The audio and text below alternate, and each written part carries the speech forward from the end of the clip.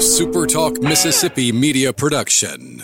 Find your new ride at Kia Macomb's all-new location at the corner of I-55 and Highway 98. Come find out why Macomb loves Kia Macomb at the corner of I-55 and Highway 98. Right on the corner, right on the price. Howdy, howdy, it's Rhino here, and I wanted to say thank you for listening to Middays with Gerard Gibert here on SuperTalk Mississippi. Get ready to go beyond the headlines and join a meaningful conversation with people from around the state. Hello. You're listening to Middays with Gerard Gibert here on SuperTalk Mississippi.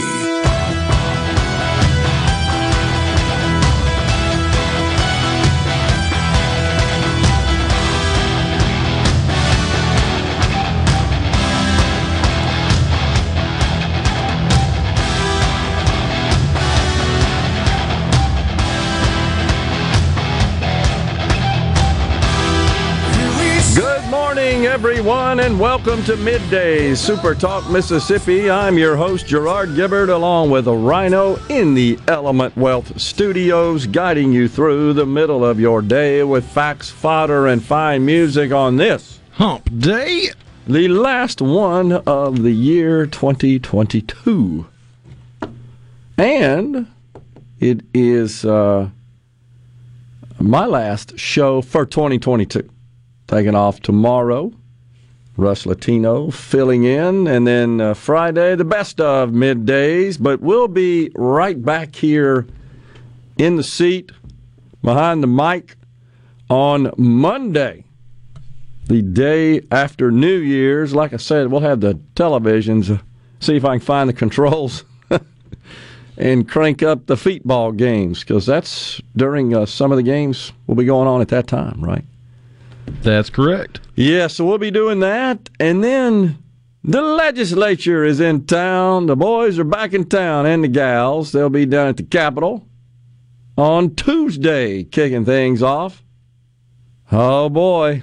Hold on to your hats, your wallets, your seats, everything else in your possession. It's a whirlwind coming in. We look forward to that. The market ain't doing too good today once again. It started out okay. It was light trading, light volume, relatively flat. But the issue that is driving markets today is this China reopening. What'd you tell me? How many cases? Like 250 million? 250 million cases in the last month. Incomprehensible, honestly. So that's got investors all in a tizzy. What does this mean? Can't figure it out. It's surreal to think that we are still reeling from the pandemic stuff. That's still going on. Of course, they completely mismanaged, they being China. We had our share of mismanagement here. Seems like, Rhino, every day during 2020 we'd come in here, there'd be something else, and we'd just scratch our heads. From Big Gretch up in Michigan, can't buy paint or whatever it was. Remember that? My favorite, of course, the Nassau County manager or whatever it is. I can't remember their form of government. She's out there on the tennis courts with a podium flanked by, I guess, a couple of members of her staff.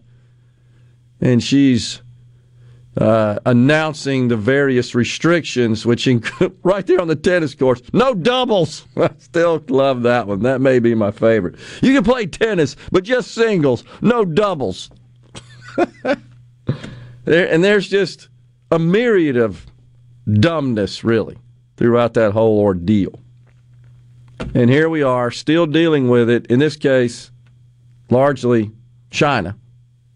Nobody knows what the heck's going on with them reopening. 250 million cases in a month. So that is definitely impacting the markets today. Now, we've been talking somewhat on the program about this omnibus bill, $1.7 trillion. It was facilitated into passage by some 18 Republicans in the United States Senate, which included Mississippi's senior senator, Roger Wicker. And we had a lot of folks on the C Spire text line wanting to know, has the senator issued a statement on it? And I couldn't find one, and I just happened across one. It's dated December 20th, so I apologize for not, discovering this until now, a press release, where the senator does provide his rationale for support of the bill. And it primarily, without reading the entire press release, his rationale is rooted in concern about funding for the Department of Defense. And he says that the continuing resolution passed in September that was at the time before passage of the omnibus bill, currently funding the government. He says cost the Pentagon, I'm reading from the press release, more than $12 billion in purchasing power relative to this year's National Defense Authorization Act, and explains that amount could fund 2 Arleigh Burke destroyers in the Department of Defense's entire R&D budget for a new generation of long-range weapons. Says that a full year of funding under a CR would cost the military as much as $80 billion in purchasing power. Even a short-term CR would cost the military as much as $207 million per day. So, bottom line, I think you can certainly conclude from that is that the senator was concerned about funding of the Department of Defense through the CR mechanism, which just keeps funding level. I still maintain that we could have done that for, say, a month. Wait till the House convenes, the House which will be under Republican control here in a few days, and let them observe regular order, which would include a bill to fund the military, rather than this gigantic combine them all into one omnibus bill, which is what we ended up with. So I understand the senator's concerns about the Department of Defense. The problem is, so to get the funding for the Department of Defense supported largely by Republicans, not generally supported by Democrats, Republicans have to give in to the increase in spending on non-defense discretionary spending, what's termed as domestic spending. And so that's where the sausage gets made and the deals get cut, and next thing you know, you got an omnibus bill to fund the discretionary portion of government that's $200 billion more than the same for the prior year. And it just keeps going and going and going, and you look up at the end of the year, we got a $1.2 trillion deficit, and we've just added another $1 trillion to the debt. And it just seems like it goes on in infinitum. So, the senator also, of course, referenced the $600 million in emergency funding going to the city of Jackson. That's supposed to be administered by a third party, which would be appointed by the EPA. So, in a nutshell, just passing on here, because I know a lot of folks have asked, this is what the senator stated in a press release, official press release on his website, as his rationale for supporting the bill. So there you go. Really, really rooted in 2 issues: defense spending, defense funding, and the $600 million for Mississippi's capital city, the city of Jackson. So there you go. By the way, Rhino, the water pressure here, not all that bad today, I noticed. I was taking a shower this morning under a drizzle where the water pressure wasn't enough to engage the shower, but with the use of some duct tape and some ingenuity, I managed to get a little bit dripping out of the shower head from the hot water heater. So I was able to get hot water, and about 3/4 of the way through the shower, somebody did something down the line, and I got my face pressure washed for a second, and then it leveled out, and had a halfway normal rinsing in the shower. Okay. Well, so, it seems like it's slowly getting back to normal. Reports indicate that southwest in West Jackson and Byram, which is south of Jackson in Hinds County, they are dealing with little to no water pressure. Those areas of the city and the county that is served by the Jackson water system. And the mayor said water crews are still dealing with complications, I'm quoting here, at the O.B. Curtis Water Plant. That was on Monday. We spent a good portion of today working to identify leaks in order to restore pressure. However, pressure remains low. So, still under a local state of emergency. I've seen some restaurants continue to publish on social media announcements that they are unable to operate, unable to open. And in the last 24 hours, can't unfortunately disclose at this point details. There are no surprise here. There are more businesses that are saying this is it. We're out of the city of Jackson and looking to find a new home outside of the city limits. The last thing, of course, the city needs, but can you blame these businesses? Can you blame them? I don't know. We're going to be watching this closely, and of course, the legislators, they'll be down at the Capitol next week. We're coming right back on Midday. Stay with us. Check it out. Let's do this. The talk that keeps Mississippi talking. Middays with Gerard Gibert. Let's get on with it. On Super Talk Mississippi.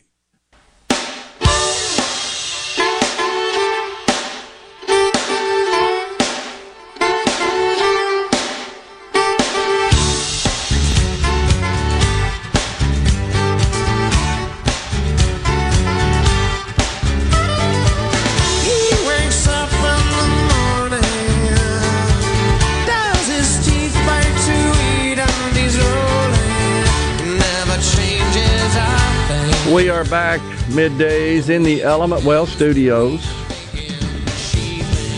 Coming up on the program at 11:05, Dr. Craig Moffett, Sheriff Gore, and Chief Deputy Smith of Webster County. They're going to talk about distribution of trauma kits to schools, classrooms in the county, and then Dr. Moffett will discuss the challenges facing rural hospitals in Mississippi. And at 12:05, Richard Cross, host of Sports Talk Mississippi, he'll preview tonight's bowl game featuring the Ole Miss Rebels and the Texas Tech Red Raiders over there in Houston. You've probably seen Ole Miss's helmet for the game. It's pretty cool. Got a little tribute to Coach Mike Leach, the late Coach Mike Leach. I think a big Mike in block letters on the back of the helmet, and the eye formed in the shape of a cowbell. Pretty cool. Appreciate Ole Miss for that tribute to their rival coach. Pretty cool. Everybody needs to know, Stanley in Lafayette, Louisiana says, that Roger Wicker voted for the queer bill that Biden just signed. Well, I don't know about the queer bill, what you mean by that exactly, Stanley. There's no doubt that a lot of the pork is being allocated to gender projects and programs. That is rather eye-opening. We shared a number of those on the show last week, just reading through some of the pork. But once again, I think the senator's position, and I'm not speaking for him, I'm just reading between the lines in his press release, is that he felt the urgent need to get funding in place beyond just a continuing resolution and increase in funding to the Department of Defense to properly defend the nation. But unfortunately, in doing so, again, you have to give in to the left, who has no interest, honestly, in boosting defense spending. So that's what we have. Think about that. We have a Congress that really doesn't agree too much from a bipartisan perspective on major issues. So when it comes down to these big discretionary spending bills, which fund the non-mandatory functions of government, the Republicans are interested in increasing spending for defense. And the Democrats are interested in increasing spending on, quote, programs, which of course are administered through the agency complex, all the various federal agencies are all receiving fairly tidy increases in funding, which of course includes the IRS. So in addition to the $80 billion allocated to the IRS in the Inflation Reduction Act to fund the hiring of 87,000 IRS agents and technology, et cetera, technology upgrades, they're still getting an increase in their annual budget in this bill. Wasn't it enough that they got $80 billion to hire 87,000 IRS agents? So I understand the concept of working together and compromising.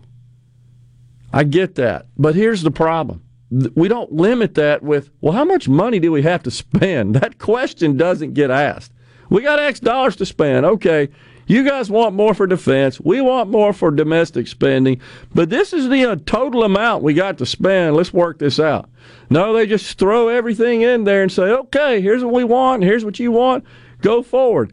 Oh, we don't have the money to pay for that? Nah. Fret not. We'll just print it out of thin air. We'll just lap it on the debt tab. Your kids' will have to worry about that. You won't have to mess with it. Pop the cork on the champagne. I mean, that literally is where we are. That's how we run things. There's just no regard given, no consideration whatsoever. You know what? We don't have enough money for this. So once again, I think it begs the fundamental core question, which doesn't seem to really get on the table for debate. What is the role of government? Now, I agree that defending the nation is a core function of government, the most core, honestly. Now, whether or not they truly do, the Department of Defense needs this rather significant increase in funding, well, that's debatable. I read through the summary of the bill and how all that money is being allocated in the portion of the bill that funds the Department of Defense. I'm not a military expert. I can't tell whether or not that's needed or not. But it sure seems like it's something that ought to be debated. You can't debate it when the bill gets released with all these details 2 days before you vote on it, and it's 4,155 pages, and just the pages that apply to the Department of Defense are monstrous, voluminous. Nobody can read all that. More importantly, who the heck understands all that technical jargon applying to all these weapons systems and so forth? So you're essentially relying on the military, brass, the Pentagon for that. But at the same time, can't we maybe expect something, demand something in return from the military, and that's to end this woke crap? I mean, how many diversity, equity, and inclusion officers do we have in the military? How big is that organization? And at a time when we have a recruiting challenge, it's virtually a crisis level. Can't get enough folks to sign up and join our military. I just wonder if that's because they don't like what they see, and parents of prospective recruits are persuading them not to join. Unfortunately, these institutions that have just turned into social justice activists. That's what's happening. And all this is being pushed by the top brass in the military. So couldn't we say, okay, Pentagon, we're going to give you this money for these weapons you say we got to have, but hey, let's get rid of all the DEI stuff. It really has no place in the military. It's not even a problem. It's a solution looking for a problem. It's virtue signaling crap. That doesn't belong in the military. People don't join the military to be sent to some goofy classes where they're told that they're inherently racist and that this country engages in systemic racism and then have to perform these privilege walks and sit through all these courses that inform them about critical race theory and institutional bias and all the stuff associated with that. Now, I can't imagine someone would want to join the military for that. They join it for honor and discipline and patriotism, desire to protect the country, wear the uniform with pride and honor. And I deeply respect. And this isn't coming from the ranks. This is coming from the top brass, who are obviously in bed with the entire Biden-Harris administration that thinks that this is our nation's highest priority, all this woke stuff. So why didn't we speak out about that before we sign off on this bill? Bring this top brass to the Capitol and have a talk with them about that. What's wrong with that? Even Senator Cotton in Arkansas, who was, of course, an officer in the military, so shocked. And he's spoken out quite a bit about this woke ideology that has infiltrated the military, yet he supports this bill. He voted for it. I'm just shocked at that. All right, Jim Croce bumping us out of this segment here. We're coming right back with more on Middays. We've got Dr. Craig Moffett, Sheriff Gore, Chief Deputy Smith from Webster County, joining us at 11:05. Richard Cross going to break down the bowl game tonight. Ole Miss and Texas Tech. I think there's like 4 bowl games tonight, if I'm not mistaken. Bunch of them. Pretty busy schedule. And we got to talk about Title 42. Supreme Court dealt a bit of a blow to the Biden administration on that. Coming right back on Middays in the Element Well Studios.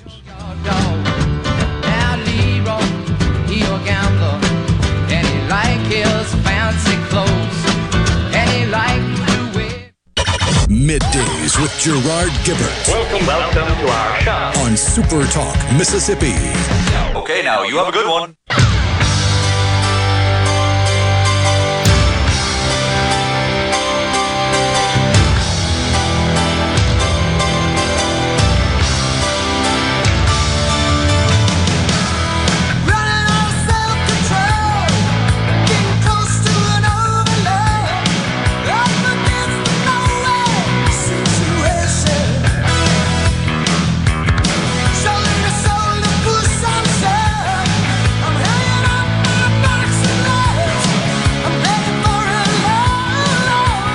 Welcome back, everyone. Middays. Be good to yourself, Journey. Bumping us into this segment here on the program.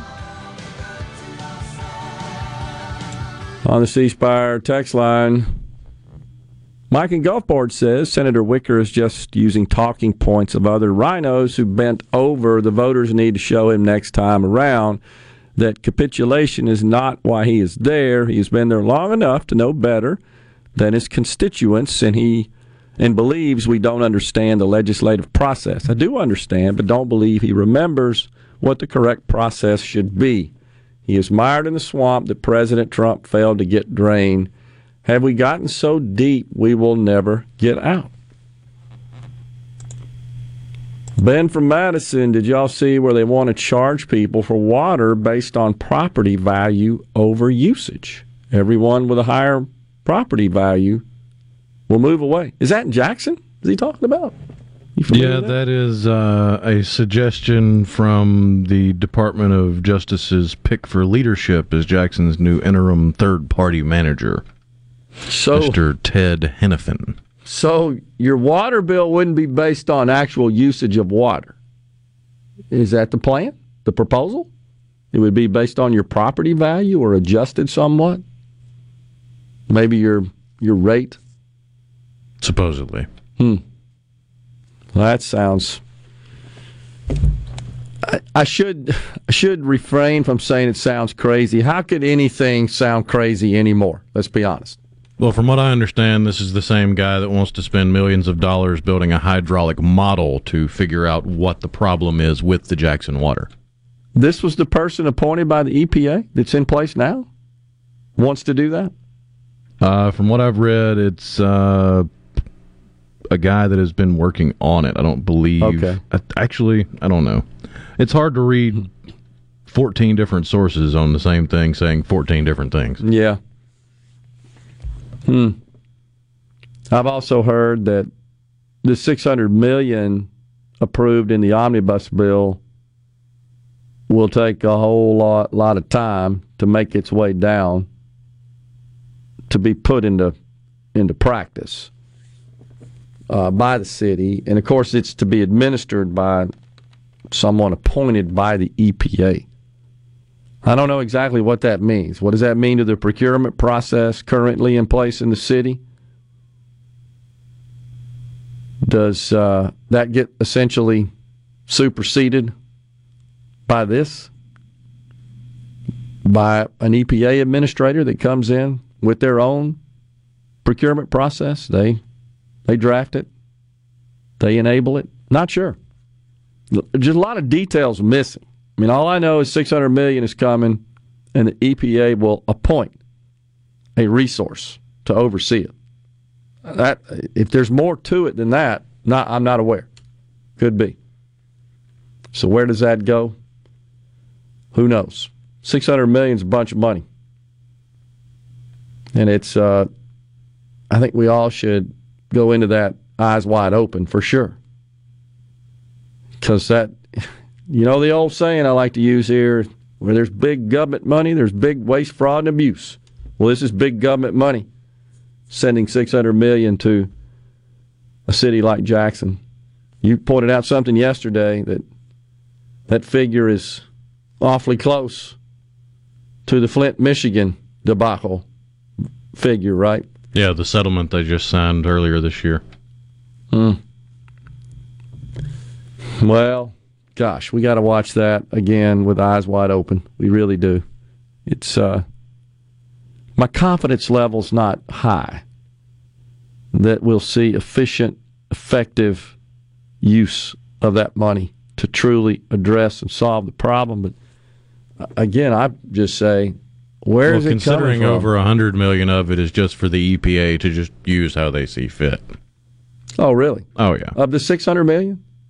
I think that's on top of the $600 million.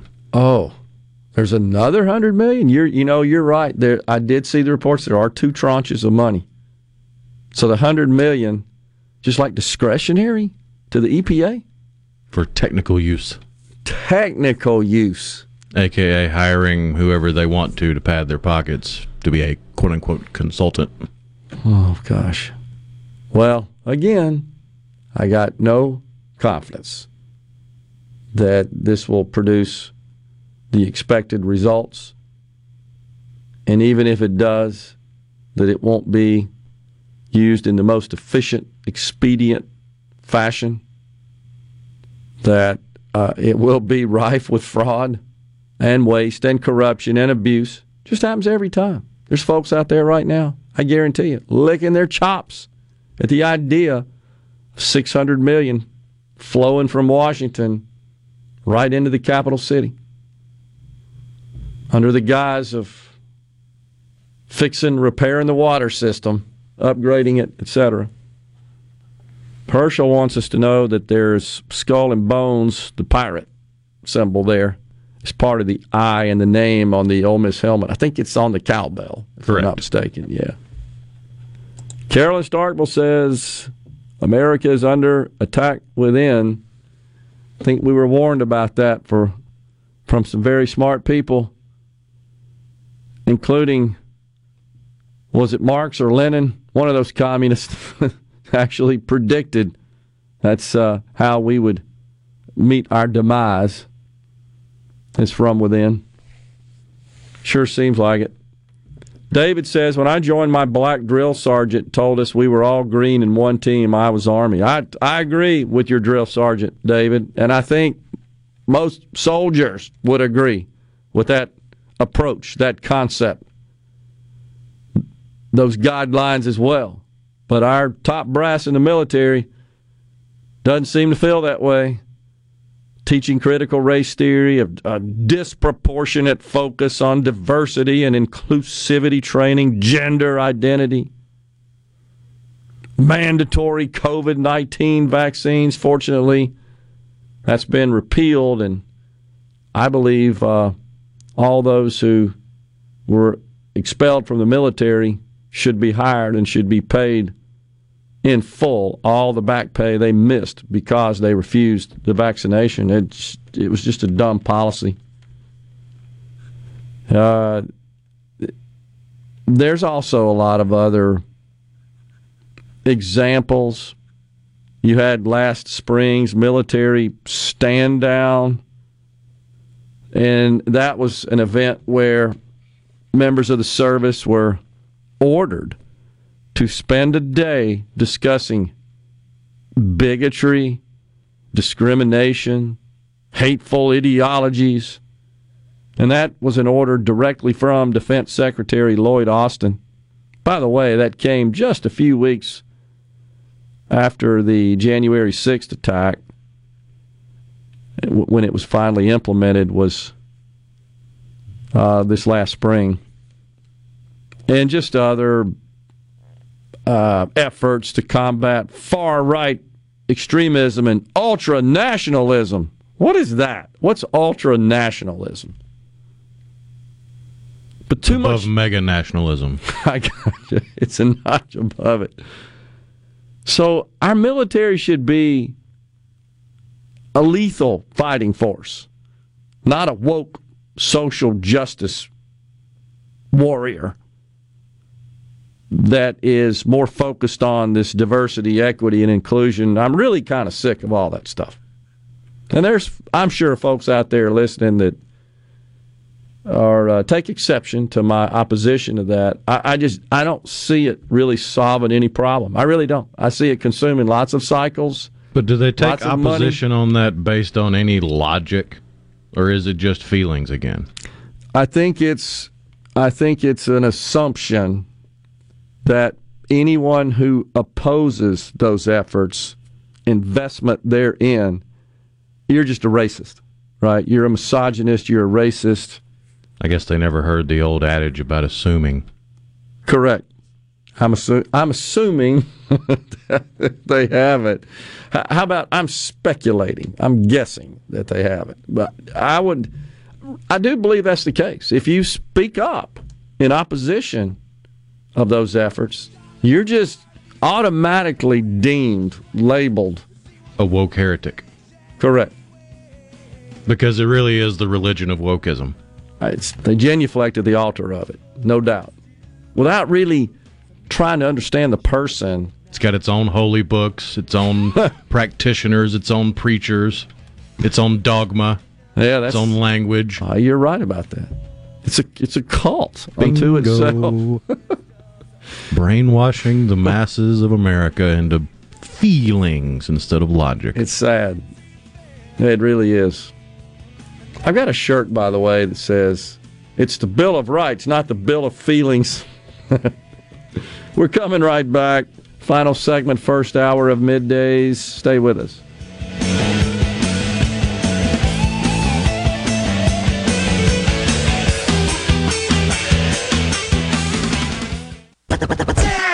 Properly set all controls before recording. All systems go. The talk that keeps Mississippi talking. Middays with Gerard Gibert on Super Talk Mississippi. Hey, mama, said the way you move.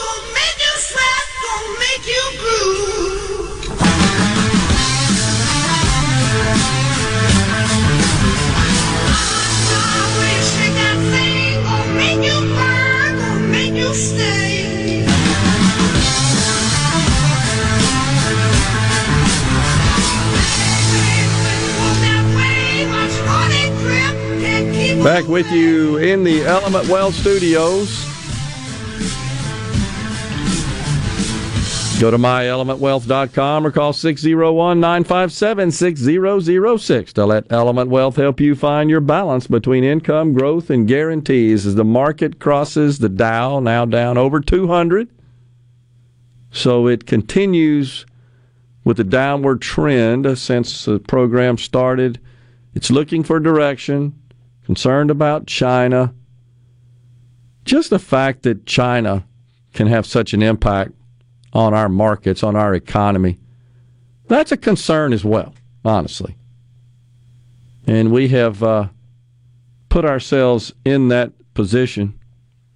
It's a problem. Ray in Gluckstadt says it was Nikita Khrushchev. You're right, Ray. Now that I think about it, it was Nikita Khrushchev, who I believe said that in a letter.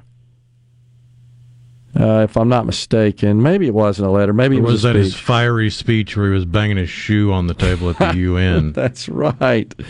We will take America without firing a shot. We do not have to invade the U.S. We will destroy you from within. Yeah. Seems like that was 1956. It does sort of seem like his premonition there is coming to pass, does it not? It does. All right. You do wonder. I mean, that may sound a little bit conspiracy theorist in nature, but it sure does seem like it. Seem like we have a lot of people in this country that want to turn it upside down, undermine it, refuse to acknowledge the incumbency, what produced the incumbency, these same people, and look no further than our military. It's why I pointed out. And by the way, I don't share this out of disrespect for the military. I have deep respect for those who wear the uniform, who serve our nation. I'm directing this at the top brass, who don't seem to be as concerned about military preparedness to fend off enemies that would like nothing more than to bulldoze and raise this country and hoist their flag above us. They don't seem to be concerned about that. They are more concerned about diversity and inclusivity training, gender identity, privilege walks, admission that one is inherently racist, and discussing their bigotry, as we talked about. It's just crazy. What far-right extremism? What about far-left extremism? Is that not a problem? No, Antifa's just an idea, remember? Oh, that's right. That's what that... Just ask Wadlin Natter. Remember that when they caught him on the sidewalk there? Oh, it doesn't really exist, or something to that effect. Charlie and Brandon says Benny and Thompson is a fraud. Jackson is a fraudulent run city. The EPA is a corrupt operation being run by a corrupt administration. How can anyone not see a problem with $600 million being allocated to Jackson? I agree, Charlie. Again, my larger concern is there's just no inclination to push back and say, we can't afford it. That just never enters the conversation in Washington, ever. Whatever you want, okay, I'll give you this, you give me that. I'll give you this, you give me that. Next thing you know, it's a $1.7 trillion bill, which lasts through the entire remainder of the fiscal year, which ends September 30th, 2023. Even though we have a Republican-controlled House about to be seated. Turns out Senator McCarthy was right. He just went about exposing communists in our country the wrong way. Certainly some food for thought there. I would agree. Hey, let's see what else we got going on here. Our top military leaders are doing whatever the Dems tell them in exchange for fat cap jobs when they retire. They no longer serve the country and only serve themselves. That's that's a deep concern. Not quite sure I'm willing to go there across the board, but this Milley, I'll never forget him testifying in front of the Congress and saying that white nationalism was the number one threat to military preparedness. There's more concern for domestic terrorism and the like than there is making sure our armed forces are truly trained, prepared, and equipped with all the assets and resources they need to fend off a serious threat, an attack from our most ardent foes. It just doesn't seem to ever come up. We are stepping aside for a break, coming right back with Dr. Craig Moffett, Sheriff Gore, and Chief Deputy Smith of Webster County. Stay with us.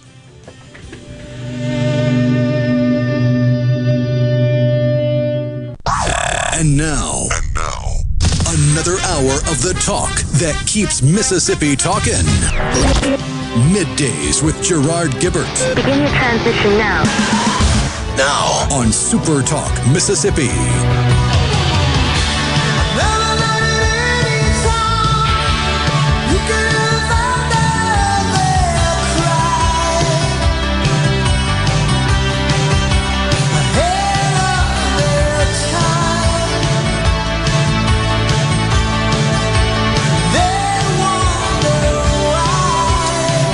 Welcome back, everyone. Middays, Super Talk Mississippi. We're in the Element Wealth Studios. Joining us now are Dr. Craig Moffett in Eupora, Mississippi, also Sheriff David Gore and Chief Deputy J.C. Smith of Webster County. Morning, gentlemen. Morning, sir. Good morning, sir. All right, so who wants to take the lead here to tell us about this effort you guys combined on to distribute trauma kits, I believe, to classrooms in the county? Tell us about that. Well, Chief Deputy Smith, go ahead and... Who wants to take it? Go ahead, Sheriff. Yes, sir. Whenever I was campaigning for the office of sheriff here, I had a plan for the schools in Webster County, and that plan got changed. It didn't come to fruition, and entered the Webster County SRT team, Special Response Team. And the work that they have done in the schools, Chief Deputy J.C. Smith runs the SRT team. The work they have done in the schools, the tourniquet kits and the classes that they give, that's how this come about. And all of the plan, like I said, the plans that I had got changed. And I think the plan that we have with the schools now, working in conjunction with Superintendent Mr. James Mason and all of the principals and staff at each and every one of the schools, I think it's a lot better plan than what we had. And I can truly say that most all of this was brought to fruition, brought about by Chief Deputy Smith. Most of the things that we do, he's came up with. We have a functioning, fully operational special response team. And, yes, it looks sort of like a SWAT team, but we're ready to deal with anything, any kind of disaster, man-made or natural, anything that deals with the schools. And this was a promise I made to the people of Webster County, and I am just tickled to death that we have been able to do what we've been able to do. And that is how the tourniquet kits and the classes that Chief Deputy Smith and Dr. Moffett and the other deputies give to the schools came about. And I'll let J.C. talk a little bit more about the nuts and bolts of everything, because he is the one that put this all together. Okay, sure. Hey, how are you doing today? I'm J.C. Smith of Webster County Sheriff's Office, and I got hired over here about 3 years ago by Sheriff Gore, and when he told me what he wanted to do as far as the schools go, I tried to put that plan into effect as much as I could. There were some changes along the way due to budget constraints, what we could and couldn't do, and so along the way, I met Dr. Moffett, and he reached out and wanted to be a part of what we were doing as far as the SRT team goes. And he and I really kind of hatched this thing and came up with it. And I'd also like to say that one of our reserve deputies, Calvin Lim, had a huge part in this as far as helping us get in touch with suppliers, and we had the money raised through the community. The community had a lot to do with this, and when we got that money raised, we got a head count of teachers and classrooms at each one of the schools in the county. We ordered first aid kit, as far as we ordered the individual parts of the first aid kit: tourniquets, gauze, tape, Israeli bandages, and bags to hold them. And when they came in, myself, Deputy Lim, and Dr. Moffett put those together. Myself, Dr. Moffett, and Deputy Lim got together and put together some curriculum on how to use each individual part of the first aid kit. And then we scheduled some classes with Mr. Mason, the superintendent here in Webster County. And we went to each one of the schools and presented them with those first aid kits from the sheriff's office. Dr. Moffett, myself, and Deputy Lim, who's also a registered nurse full-time, we put on some classes on how to use each individual piece of equipment, gave them some scenarios where they might be needed, that it doesn't have to be a school shooting, it doesn't have to be a natural disaster, it could be any number of things that would require first aid that can save a life. Stopping the bleeding is the number one way to save a life. Blood loss is one of the number one ways we lose people, and it's preventable. And this is a way that we can impact things in our community here. It's not expensive. Nobody is getting put out for this, and it can absolutely, it will save a life. There's no ifs, ands, or buts about it. It will save a life. So it's our understanding that these kits have been distributed to every classroom and every school in the county. Is that correct? We have, that is correct, yes. Okay. Wow. That's all. And so have you completed all the training? Have all the teacher, staff, administrators, whoever you targeted, have they all completed the training at this point? At this point, what we've done is we've given a presentation on how to use the equipment. There's never training, as you know, in your craft, is you're never there. So we're always evolving, updating, and we want to go back and recover things because they're not medical professionals by trade. Yeah. So this stuff's perishable. If you don't use it, you lose it. So we'll go back once a year, twice a year if we can get it. But the schools are very busy. We don't like to impose on their time. Sure. But if we'll go back and we'll recover everything that we covered the first time. But as far as what we can present from a very entry amateur level first aid kit class, yes, we have completed the training for all the classes, but it is, like I said, an ongoing thing. You've never arrived when it comes to training. Gotcha. Is this something that's in our state? Is this unique to Webster County? Is this occurring in other counties? And then also, have you brought this to the attention of state lawmakers? Are they aware of your efforts there in Webster County? Chief Deputy Smith, I can talk about that if that's okay. Go ahead, Doctor, please. Go ahead, Doc. First of all, thanks for having us on, and I'm really thankful to have a sheriff department that's involved in helping the community. So there are some Stop the Bleed programs. Stop the Bleed is a organized nationwide program that can be given to lay people to help educate on bleeding, and some of that has been done in some schools. But as far as I understand, what we're doing as far as delivering the actual medical equipment, having them teaching them how to use the exact same equipment we're delivering in person is fairly unique. I can't attest that has not been done anywhere else, but it is fairly unique. We have discussed it with some of our local state legislators. They thought it was an amazing idea. Actually, one of our state senators actually donated some money to help with this early on, and was very supportive, and always is. Both our state congressman Joey Hood and our state senator Bart Williams are both incredibly supportive of the schools and very helpful. As far as taking it statewide, I think that would be probably maybe the state Department of Health through the trauma center, or maybe the state hospital association or state school system will probably be more involved in that. And there may be some programs that we are not aware of occurring. But like they were saying, hopefully a traumatic event doesn't occur at school, but bleeding is the absolute number one preventable cause of traumatic death, injury. Bleeding can, unfortunately, kill someone in 4 minutes if it's a major artery. Wow. We've got a high school where it would take at least 15 minutes for EMS to get there. Some of these rural elementary schools and high schools in the counties in Mississippi could take 15, 20, 25 minutes for someone to get there. So, regardless of what the cause is, this is something that, any form of training can apply a tourniquet.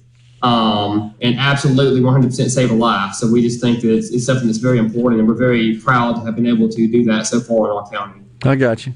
And have the schools been receptive to this? What do they think about this? Yes, sir. Yeah, they're very appreciative, and Chief. Yeah. The schools have been very receptive, thanks to the school superintendent, Mr. Mason here, and the principals and staff. Like I said earlier, the previous superintendent and my plan never got off the ground, and now I can't say that because the schools have worked hand in hand with us. They've been very receptive with this, and not only are we able to have this that we do, and we also do regular training at the schools with the SRT team. Not only that, but we've done some with the hospital here. And local businesses are interested now. And the time to have an answer for a school shooting like we see on TV is not later. It's now. You've got to have a plan. We've actually had a school shooting in Webster County. Wow. So the time is now to come up with a plan and something that works, and the people to put that into motion, and that's what the SRT team has done. Appreciate you guys coming on the program and giving us an update on this fascinating story. You guys, thanks for your service, and Happy New Year to you. Thank you, sir. Thank you, sir. Thank you, sir. We appreciate it. Coming right back on Middays. Stay with us. The talk that keeps Mississippi talking. We're rolling. Hit it. Go. Play it. Middays with Gerard Gibert on Super Talk Mississippi.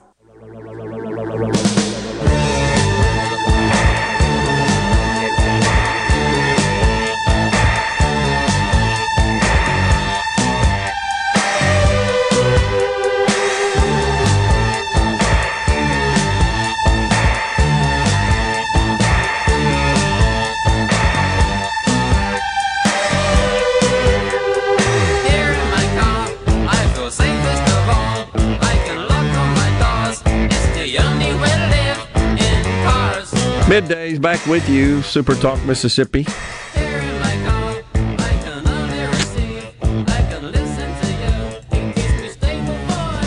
So, 2023 is election year in the great state of Mississippi. 8 statewide offices on the ballot, among a number of other races. Will there be any serious contention for the various statewide seats? Scuttlebutt seems to think so. Yeah, it does. There's still some speculation that Speaker of the House Philip Gunn may challenge sitting Governor Tate Reeves. I personally don't think so. Bill Waller, of course, who challenged Governor Reeves in the last cycle in the primary, the Republican primary. He was really the top contender. Went to a runoff, as you recall. His name is also being tossed about as possible candidate. I don't think so. I really don't. Secretary of State Michael Watson in the mix as well. I had a similar response to the Waller scuttlebutt as I did to the now supposed hoax of the FEC filings for the 2024 presidential election with Mike Pence running for president, and that blew up all over social media, and then his people came out and said, no, you might want to go check that website yourselves. We haven't filed anything. And, I saw the same on social media with screenshots that certainly appeared authentic from the Federal Elections Commission website showing a filing for Mike Pence. And I saw that on social media, and then I immediately started searching the various news sources that I had some degree of confidence in and couldn't find anything. And I'm thinking, wait now. And in fact, I happened to be watching the Business Channel when that crossed my social media feed. And I said, they would have interrupted the live broadcast to tell us about this. That would have been breaking news, right? So it just looked hokey from the start. But I will say that screenshot, somebody did a good job of doctoring that dude up. So I went to the Federal Election Commission site, looked up Mike Pence. And the last filing is when he ran for the U.S. House in Indiana. You don't file to run for vice president. You're on the ticket with the president. So there's no filing there. That's the last mention of Mike Pence. So at that point, this is a hoax. Turned out that was right. But people were running with it. Oh, yeah. Misinformation. Let's continue on our speculation on the 2023 statewide election. So Secretary of State Michael Watson, it is said amongst political pundits that he left some confused in July at the Neshoba County Fair when signs reading Michael Watson for Mississippi were seen. And then there was an article just a couple of weeks ago in the Northeast Mississippi Daily Journal reported that the secretary is actively considering a bid for governor. Has been doing some polling. George Flaggs, the mayor of Vicksburg, also mentioned as a possible candidate, was an ally to the governor, Tate Reeves, in 2019. He served on the governor's campaign finance committee. I do recall that. I, too, was on that committee, as a matter of fact. And then Brandon Presley, Northern District Public Service Commissioner. No secret there. His name's been tossed about quite a bit as a possible contender for the top political office in the state. He's been on the commission, I believe, since 2008. A mayor of Nettleton at one time. Fashions himself as a moderate. He calls himself an FDR Democrat.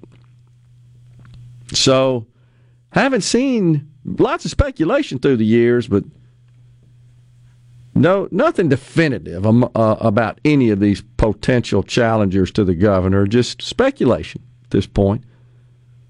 Move on to the lieutenant governor spot. Of course, incumbent Delbert Hosemann still has another term available.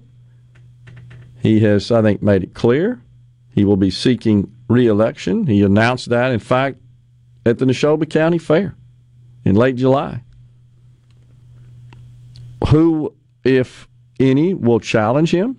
State Senator Chris McDaniel is considered to be the most likely challenger at this point. A lot of noise being made there, for sure. I think there's even a Facebook site entitled Draft Senator Chris McDaniel for Lieutenant Governor. It's had a fair amount of activity the last couple of months or so since it's been out there. So he is considered a possible contender, as is State Senator Derek Simmons, a Democrat from Greenville. So, but the only challenger in a primary at this point listed is State Senator Chris McDaniel. Of course, Derek Simmons, if he elects to throw his hat in the ring as a candidate for lieutenant governor, would face the ultimate Republican candidate in the general election in November. That's about all I know at this point. I think kind of gives you a rundown for governor and lieutenant governor. With respect to other state offices, really haven't heard any noise, any buzz, any chatter about attorney general or secretary of state, state treasurer, insurance commissioner, ag commissioner. I believe all those individuals at this point intend to run for re-election, nothing official.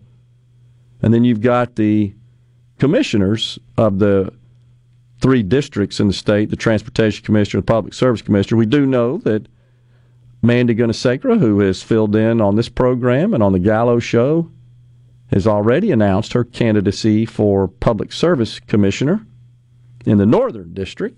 And if Brandon Presley does not seek higher office, one would think he'd run for re-election to that office. He being a Democrat, she's at this point, the only Republican candidate I've heard anything of, and they would meet each other in a general election. And I think, Rhino, thus far, everybody we've interviewed the last couple of months from the legislature, I've asked them, do you intend to run for re-election? I think that's been 100%. I don't think anybody said, no, I don't. What you laughing about? Even a representative that is retired has stated on our air that they are running. Who's that? It was while you were in Tupelo. Oh, that's right. Representative Steve Holland, of course. That's correct. Yeah. He's running for supervisor. That is correct. I asked him, as I do every time he's on the program, are you going to go back to Jackson? No, I ain't going back. He's pretty adamant about that. Makes that very clear. But yes, he's running for supervisor in Lee County, right? Also, you may have seen yesterday, former Representative Robert Foster from DeSoto County, he teased that he was going to do something politically in 2023. And I believe that was maybe Monday of this week. And then yesterday afternoon, I believe it was, he announced that he is a candidate for supervisor in DeSoto County. I think there was speculation he may run for the House, might even run once again for governor. No secret, he's been critical of the governor, particularly during the COVID era, with all the orders and restrictions and lockdowns. He really, I think, let the folks know where he stood on that, and that he called out the governor for those orders. God, that seems like forever ago now, doesn't it? When we were dealing with that. Orders, rescinding of orders, new orders. It was hard to keep up with, honestly. It wasn't too long ago, right? In the grand scheme of things, no. No sports for a while.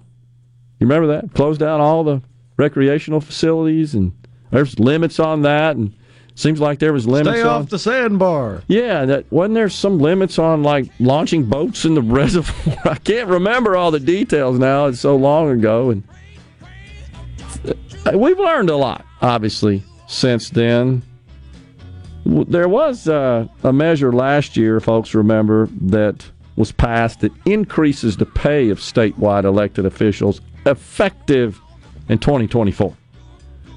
There was an attempt, at least a bill dropped, I believe in the Senate, to increase the pay of legislators. That didn't really go anywhere. But in the great state of New York, they did pass a bill increasing their pay. That goes into effect January 1. I'll tell you what it is when we come back. Stay with us. We're in the Element Well studios on Middays.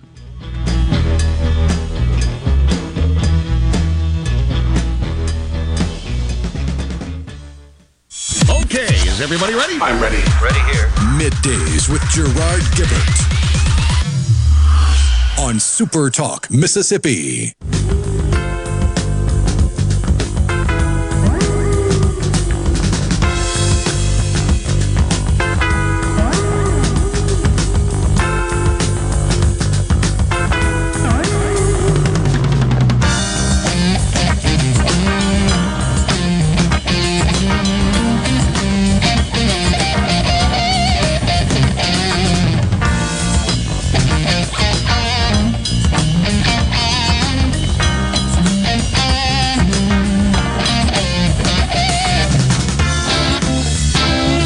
Welcome back, everyone. Middays, Super Talk Mississippi on this hump day. And it ain't bad out there, honestly. Temperature's rising a bit. I'm ready to see who sent us that. Gary?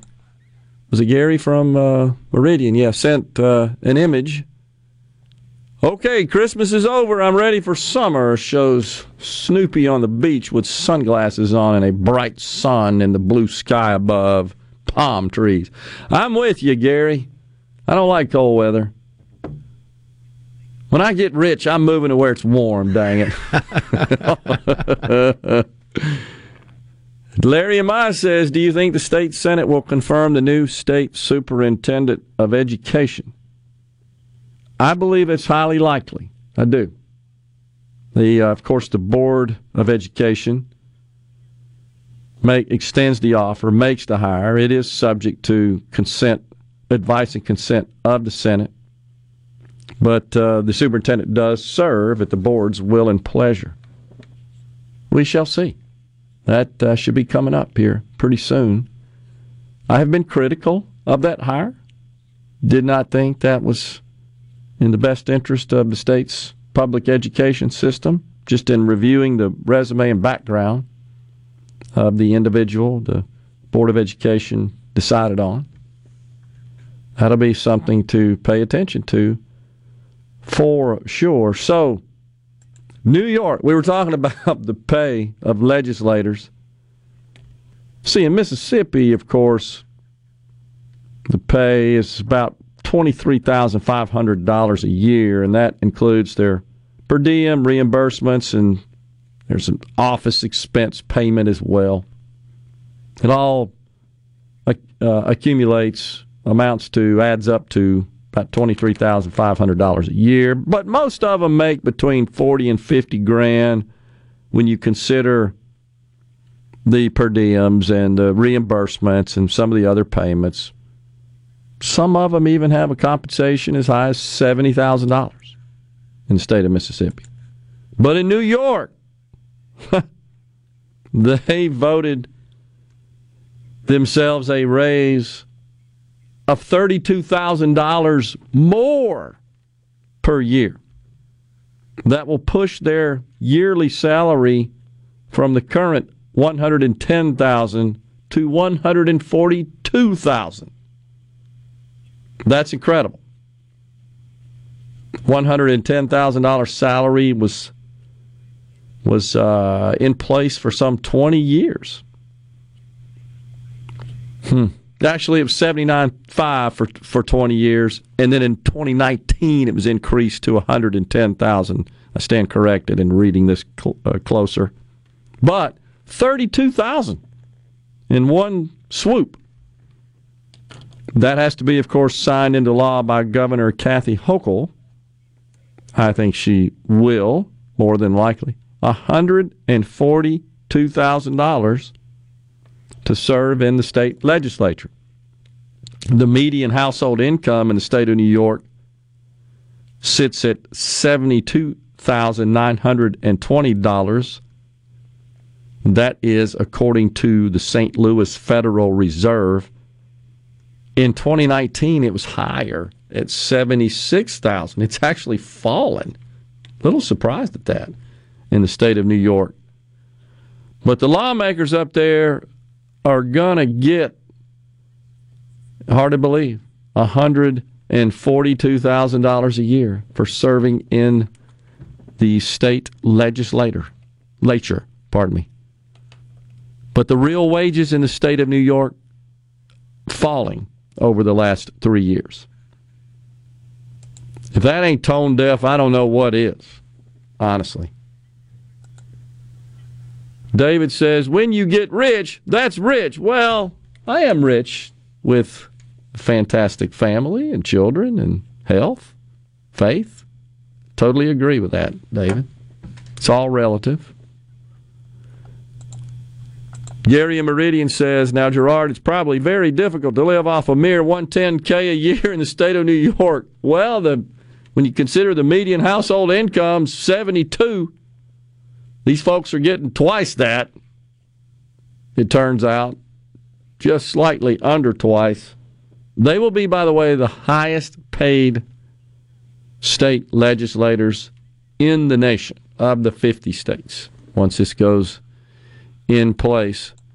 Thomas in Greenwood says, what's the most likely speculation that Chris will challenge Delbert? I think that is correct. That's what we just talked about. He says this election will be the pro-Medicaid expansion candidate versus the anti-Medicaid expansion candidate. I don't think it will, Thomas. Am I wrong in my contention that Tate's stance against Medicaid expansion was what led him to victory in the primaries and in the general? He really wasn't different than the other candidates except for that. I do think that his position on that, relative to his challenger in the primary, Bill Waller, I do think that was a key distinction.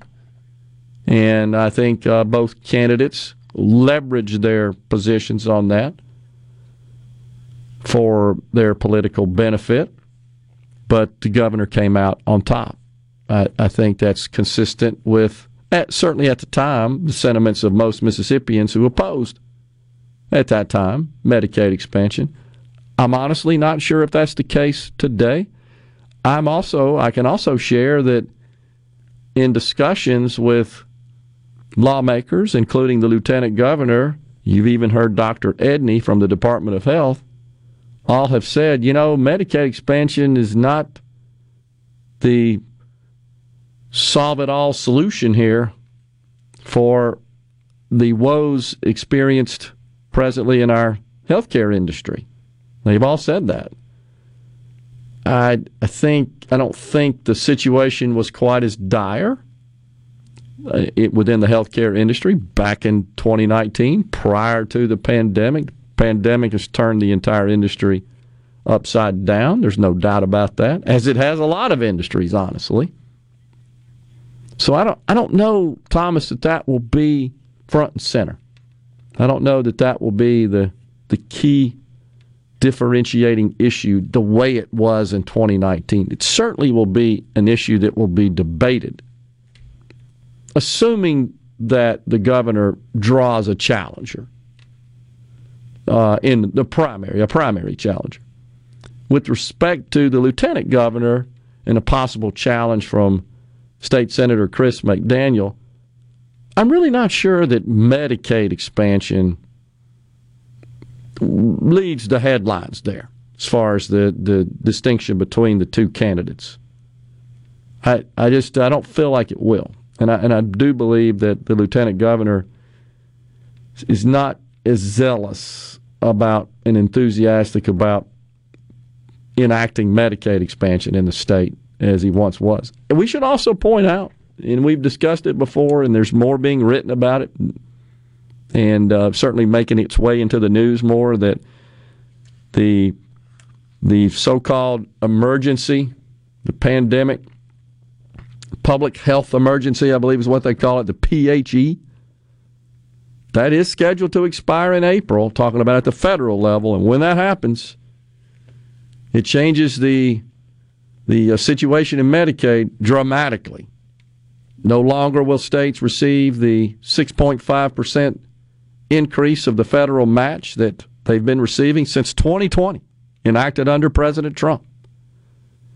And also, as part of that measure back in 2020, it instructed state Medicaid organizations to not disenroll anyone, even if they're no longer eligible. So we've been carrying those people. Don't know exactly how many, because I don't think a lot of research has been done over that 2.5 year, will be 3-year time period by the time April 23 rolls around, since that was put into place. I don't know that Medicaid agencies at the state level have invested a lot in determining who's truly no longer eligible, because they can't do anything about it, even if they do. So it's estimated that about 20 million people in this country, of the total 90 million currently on Medicaid, are going to get the boot. I don't know how many in Mississippi, but if you looked at how many were on it before the pandemic era legislation or measure was passed under Donald Trump that essentially banned Medicaid at the state level from kicking anybody off the rolls, the rolls have swollen during that time period by over 100,000 here in Mississippi. So does that mean 100,000 are likely to be disenrolled come April? I don't know, but it's going to be a stink. It's going to be chaos. There ain't no doubt about that. Coming right back with the final segment before we bring in Richard Cross to talk about the bowl game tonight, Ole Miss and Texas Tech. Stay with us.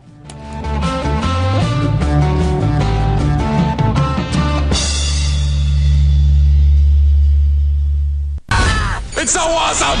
Middays with Gerard Gibert. Come on, let's get on with the show! On Super Talk, Mississippi.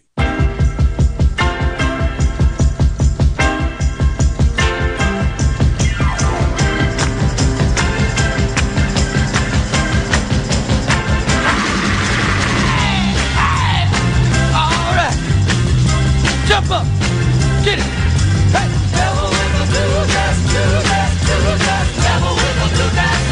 Ooh, yeah! Devil with a blue dress. Welcome back, everyone. Middays, Super Talk Mississippi. Just in case you hadn't heard, just to clarify, Robert Foster, we verified, looking at his social media, has announced that he will be running for supervisor in DeSoto County. District 5. District 5, if I'm not mistaken.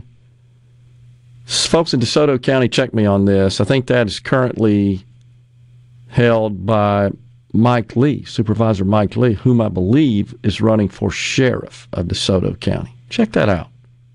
I know we got some listeners in DeSoto County that are familiar with that. That's my recollection of kind of the way the chess pieces are moving around there. Check that out. Yes, see here. Oh, by the way, David, who said, when you get rich, that's rich. A friend of mine out in Brandon, Sharon, she just texted me and said I should include on my list of riches many friends. Totally agree with that, Sharon. Appreciate that. Thank you. Thank you. No doubt. I said family, faith, health. Absolutely. Lots of good friends. Good team here at Super Talk, which, by the way, this being my last broadcast of 2022, back in the seat on Monday. Again, Russ Latino filling in tomorrow. And then the best of on Friday. This has been my first full year of broadcasting as Middays, hosting the show. And I'm certainly grateful for that opportunity. Of course, we'll always be sad about the circumstances that led to that with the passing of the great J.T. Williamson. But grateful to you for the fantastic job you do of producing the show, whether I'm here or on the road, and many others on the Super Talk team here that make all this possible behind the scenes that our audience maybe isn't quite aware of the way we are. It's a bunch of work to make all this come together.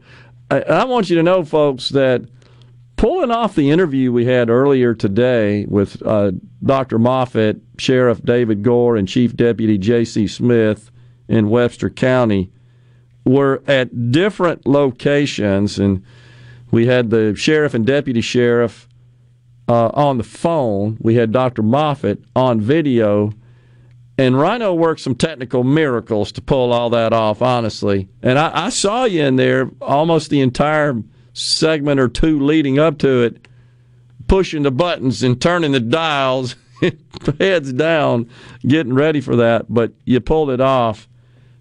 Really, it was as good as I think you can do when you have those circumstances. It's hard, as Rhino knows, when you got multiple people even in the studio as part of an interview. It is orders of magnitude more difficult when they're remote at different locations. Yeah, it goes from juggling the nice soft hacky sack balls to juggling bowling pins that are on fire. Just ratchets up the difficulty. But that's why they pay me the big bucks. Exactly. Well, we appreciate that as we do all those. And I got to tell you, when I go out and do these remotes, I think I did 35 or 6 last year. I got to recount them. I just show up and everything's ready to go. And a whole lot of work has gone into that. Now, once I go on the air, I look at the team that's been involved in that. They're exhausted, of course. And they have earned the right, and do they just sit back and watch in case something comes up from a technical perspective, which is pretty rare, honestly. But I'm very appreciative for how smooth all that goes and makes my life, my work a lot easier. So my good friend Senator Josh Harkins out in Rankin County just texted and said, add memories to the riches list. Today is my late father's birthday, and memories are worth more than gold. Thank you for that, Senator. Totally agree. Especially around the holidays, those who have lost loved ones. You know what that's like, and very few people out there haven't experienced some sort of tragedy like that, loss of a loved one. No doubt that is top of mind, and you try to focus on the positive times with those people. You know, I have, of course, a long time ago lost my father and my mother and my brother at age 27 in 1976. And, of course, I always think about the great times with them, but, of course, cherish the memories and cherish the times with my immediate family now. And for us around the Gibert household, our late dog, Brute, we certainly miss him. He loved Christmas, and when we had our little Christmas present opening, we thought about him, how much he liked to think he was stealing the paper and the boxes and run around and as labs do, and rip it into like a gazillion pieces of cardboard. It's kind of in their blood. But, yeah, we certainly missed having him around as well this year. But we're stepping aside for a break. It's time for Super Talk News, Fox News. It is top of the day at the noon hour, and when we come back, it's Richard Cross. He's going to give us a preview of the Ole Miss Texas Tech Tax Act Bowl, which will be played tonight in Houston, Texas. Stay with us.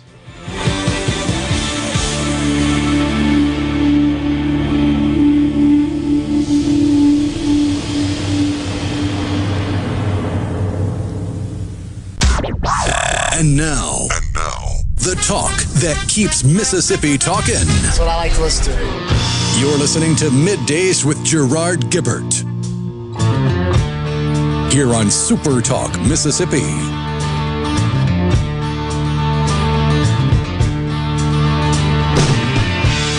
is here again, oh Lord. I've been home in a year or more. I hope she holds. Welcome back, everyone. Middays back with you. Super Talk Mississippi. We are in the Element Wealth Studios on this final hump day before New Year's. And joining us now is Richard Cross, the host of Sports Talk Mississippi. What's going on there, Richard? You look like you're in a hotel room.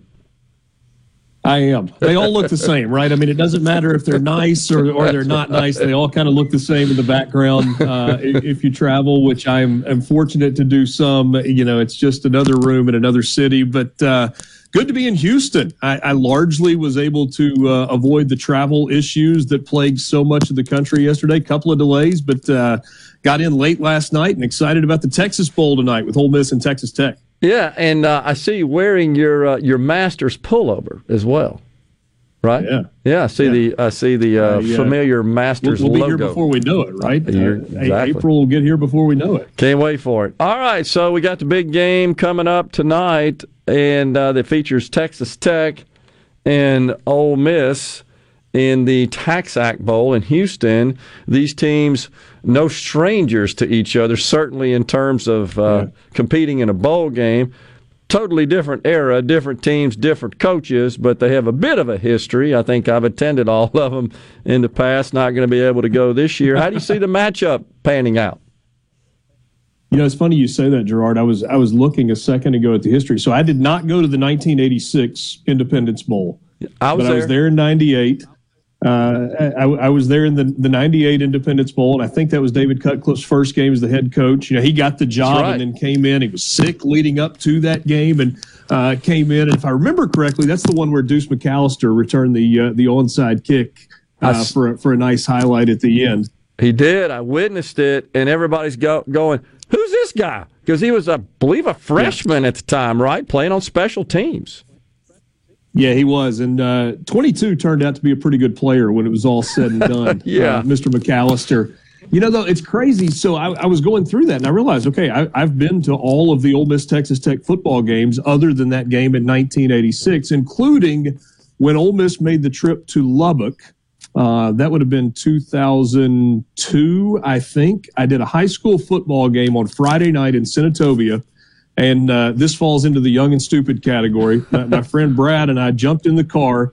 We left Senatobia at like 10:30 on Friday night, picked up another buddy in Little Rock, drove all night long to go to Lubbock to watch that game. Okay. It did not turn out well. It was a long drive, but I was there. I remember that. Yeah, absolutely. So these two teams, both, I would say, more offensive-oriented. Texas Tech, right, runs more plays, offensive plays, than any other D1 program. Yeah, I think so. And, Joey McGuire, who is the head coach at Texas Tech, he's kind of an interesting story, right? He was a big-time high school football coach in the state of Texas. He worked on Art Briles' staff for a while at Baylor. That was a high-flying offense. And they do like to get after you offensively. They played 3 different quarterbacks this year. Tyler Shugg was their starter at the beginning, at the beginning of the season. He was the transfer from Oregon and played pretty well early. Had a collarbone injury, missed 5 games in the middle of the season. He actually started their last 3 games, and Texas Tech finished the season on a 3-game winning streak, including a 51-48 kind of instant classic against Oklahoma. So he's going to be the guy. He's back from injury. The guy that was starting in the middle of the season is out for the bowl game. So it's Tyler Shugg's show for them offensively. When you compare the two teams, though, I mean, Texas Tech finishes the season on a strong note with some momentum with 3 straight wins. Ole Miss loses 4 of their last 5, which kind of brings into question motivation, right? I mean, Texas Tech fans are excited to be here. It's not that Lubbock is close to anything, but it is closer to Houston than Oxford is. Much of Mississippi is. And so I expect a big Texas Tech contingent, a less big Ole Miss contingent in this ball game.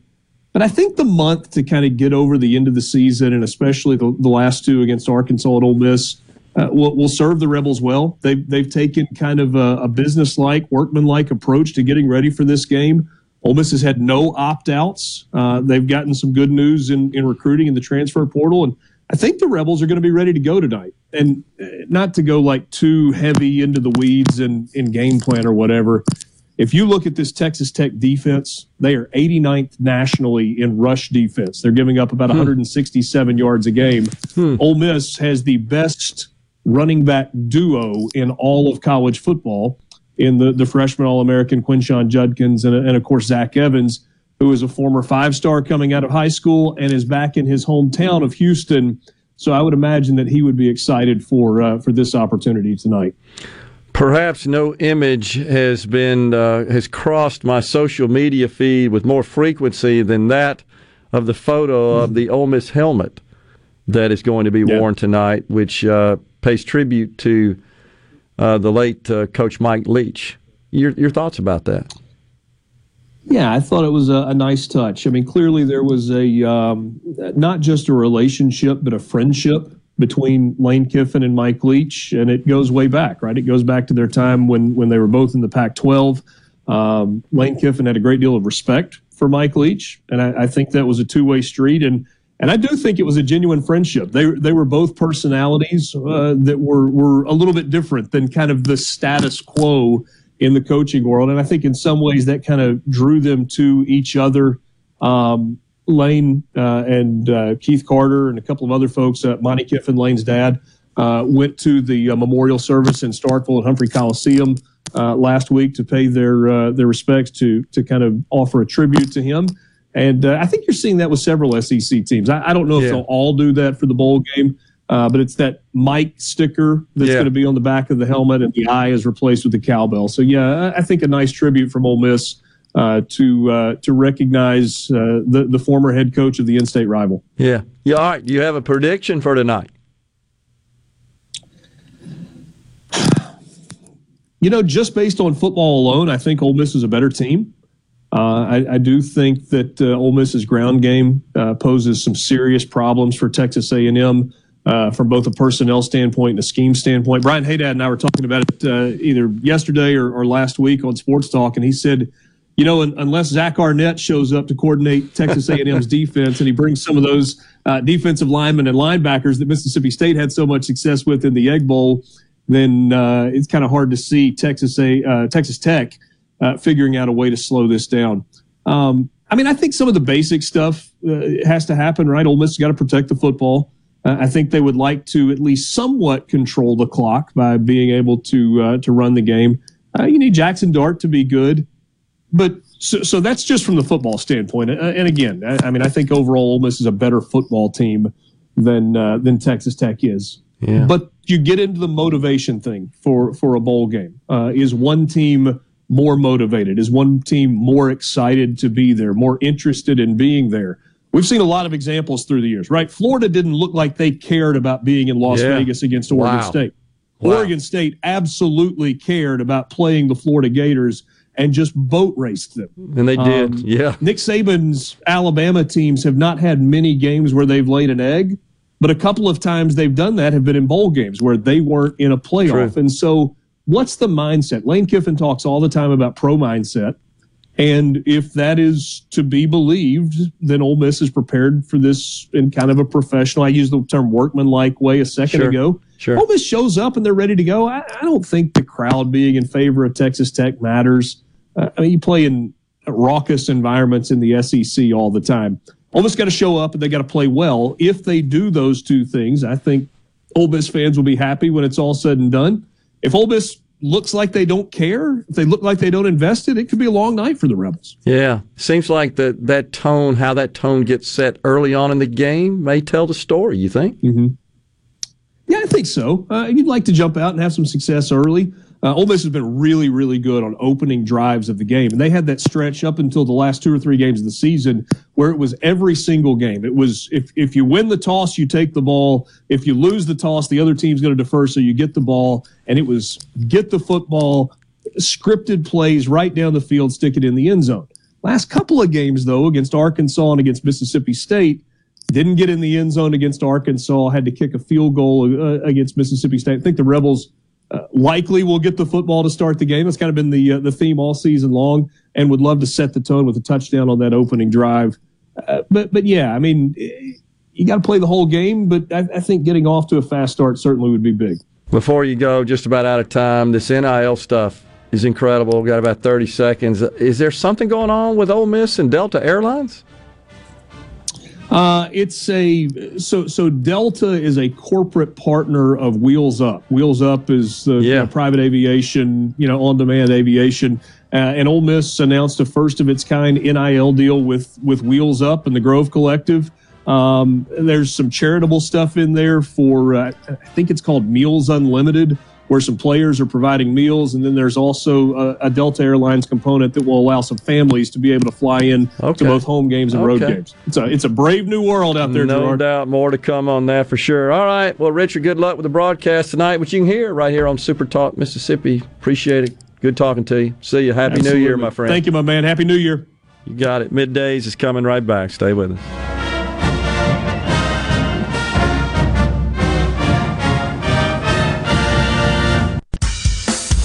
Now back to MidDays with Gerard here on Super Talk Mississippi.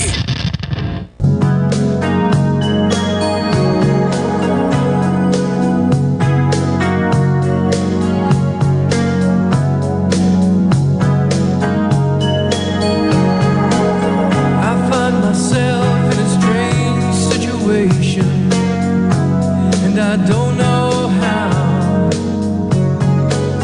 What seems to be infatuation, it's so different now. I can't get by if we're not together. Ooh, can't you see? We are back on MidDays. Foreigner bumping us into this segment here. Thank you for that, Rhino. Thomas in Greenwood says, never heard back from our delegates. This would be our Washington delegation on elimination of EMTALA. You're not going to? Because nobody's going to get behind that, Thomas. I'm not sure, honestly, that your opinion on that is a widely held one. If you're familiar with the EMTALA provision, it was enacted in 1986 under President Reagan, the Emergency Medical Treatment and Labor Act. It basically assures that the public has access to emergency medical treatment and services, regardless of whether or not they can pay. And I've just pointed out that, and what it requires is any hospital that participates essentially in Medicare, which is virtually all of them, except some boutique specialized facilities. But if they operate an ER, they are required to at least perform a medical screening exam, what's called an MSE, the acronym for short, and to stabilize patients that present with some sort of urgent emergency medical condition, whether or not they can pay. I've simply pointed out that if you truly want a free market in medicine and healthcare, essentially forcing providers to deliver care, often knowing they're not going to get paid for it, well, that's really not a free market. And so that's one of the things that runs up the cost to hospitals, especially in our state where we have the highest amount of uninsured care. Uncompensated care, actually, not uninsured, just uncompensated. You could be compensated without insurance. You could just pay for it out of pocket, not claim it on your insurance. That does happen in some cases. But uncompensated care is really where the issue is. So that's embedded in law. And the only way to change that is with 60 votes in the Senate.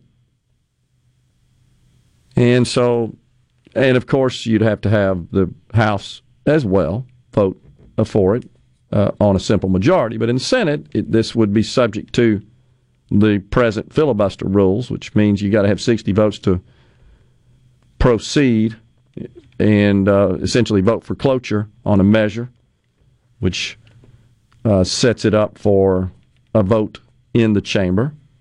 So, Thomas, once we explained that on the air a few months ago, I'll give it to you, Thomas. Once you understood it, you saw fit to request that our delegation, I guess, to draft a measure to eliminate and reverse this EMTALA law, it's the Emergency Medical Treatment and Labor Act is the formal name of the bill that was enacted in 1986. So it's been around for 36 years. And if you talk to any healthcare professionals, especially those involved in the financial aspect of a healthcare institution, they'll frequently invoke the term, the acronym, in their discussions because it's a big part of running a hospital. And if you don't adhere to it, the federal government retains the right to essentially ban you from Medicare participation, which would be a revenue killer to hospitals. So they're not going to do it. They're, of course, going to adhere to it. But I don't think you're going to hear back from our delegation. It's just a hunch, Thomas. I don't think anybody is going to say, yeah, I'm ready to draft a bill right now to overturn EMTALA. Wow. Can you imagine how the Democrats would use that to their benefit? Republicans want to kill people. They don't want to give medical treatment because somebody can't pay. It's a tough one. There's no doubt about it. We've got to seek solutions to this. It is absolutely true. There's some people in this country simply cannot pay for health care that they need to live. Could be a life or death situation. How we got there is a long, drawn-out, complicated discussion. How we address that issue, I think, should be front and center. And something we need to discuss and put on the table. He says, does Thomas, well, 68 Republicans voted for the omnibus, so anything is possible. With EMTALA, how can you make a Mississippi hospital feasible? 68 Republicans? 50 in the House? I don't think it was 50, because it was 18 in the Senate. How many in the House? Right? Are you looking that up? I know there were some, but I don't think it was 50. It would have had to be 50 to equal it 68, given they're 18 in the Senate. Dan in Harrisburg says, I'm glad they didn't sign a deal with Southwest Airlines, talking about the NIL deal that the Grove Collective has apparently consummated with Delta Airlines. Yeah, Southwest ain't looking too good. What was it, 2,500 flights canceled just today? Today. And you've seen... That's insane. Yeah, and you've seen the grievances and the complaints expressed, concerns expressed by represented workers from both the pilot side and the flight attendant side. There may be also ground crew as well. Haven't seen that, but and we touched on it a bit yesterday. It's something that I certainly had some firsthand exposure to, given that Delta was our largest commercial customer when we sold the company. And I can tell you, 5 years ago, my team, who was familiar with the Delta technical environment, their IT environment, which is world-class, maybe the best in the industry, were also familiar with Southwest. And because they were looking to penetrate the account and to offer our solutions to the account, capitalizing on the work we had done for Delta, which was a fantastic customer and a great reference for our company, and still a customer of my company, which, of course, we sold. But even the Delta folks they were aware. I mean, they're all aware at the IT level. They know what all the other companies in the industry, what their environments look like from a technology perspective. And even they would shake their head when you talk about Southwest, and you could just see that, yeah, one day it's going to catch up. And it did, and it has. It was really their failure to invest in IT infrastructure, application software, to modernize those environments and automate such that they could accommodate anomalies and exceptions, which is exactly what they're dealing with today. Certainly, it's true those were caused by weather, but efficient, agile, flexible, effective systems are built around all the contingencies, all the possible exceptions that occur. If they're not, they're really of limited value, and there's failure in the design of those systems. In Southwest's case, what's coming to light is that they just would not spend any money. They really didn't want to continuously invest in those systems. And now, coming home to roost, as they say, and it's catching up with them because they have encountered all of the anomalies and exceptions compressed into a short period of time from a routing perspective, scheduling perspective, staffing perspective, baggage handling perspective, all the complexities that systems support and operational functions that systems support to operate an airline. Now it ain't working too good for them. So it'd be different if every other airline were experiencing the same level of cancellations and delays, but they're not. I think they maybe exceed the whole rest of the industry, if I'm not mistaken. I mean, 2,500 today. Yeah, I don't think they had quite crossed that threshold by yesterday, but by tacking on an extra 2,500, I'm pretty sure you're safe to say that they've got more cancellations than everybody else combined. It's been 4 figures a day, is it not, for about a week, where everybody else has been in the single or double digits. So this is, honestly, it's exposing what you just have to call bad decision-making, mismanagement. So now you got the actual number on the vote. There were 9 Republicans in the House that voted for the omnibus and 18 in the Senate that voted for the omnibus. So 27. I'm not sure where you got seat. That sounds right. There were 68 total votes in the Senate that were yays. Okay, got you. Well, that's different. Coming right back. It's not 68 Republicans. Stay with us.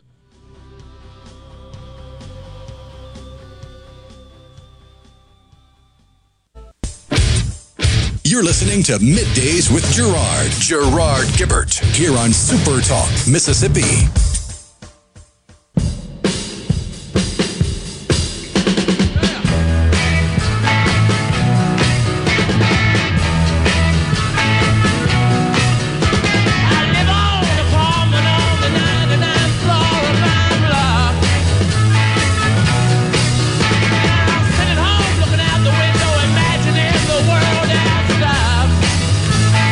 Back with you on Middays, Super Talk Mississippi, in the Element Wealth Studios. This would be my final broadcast for 2022.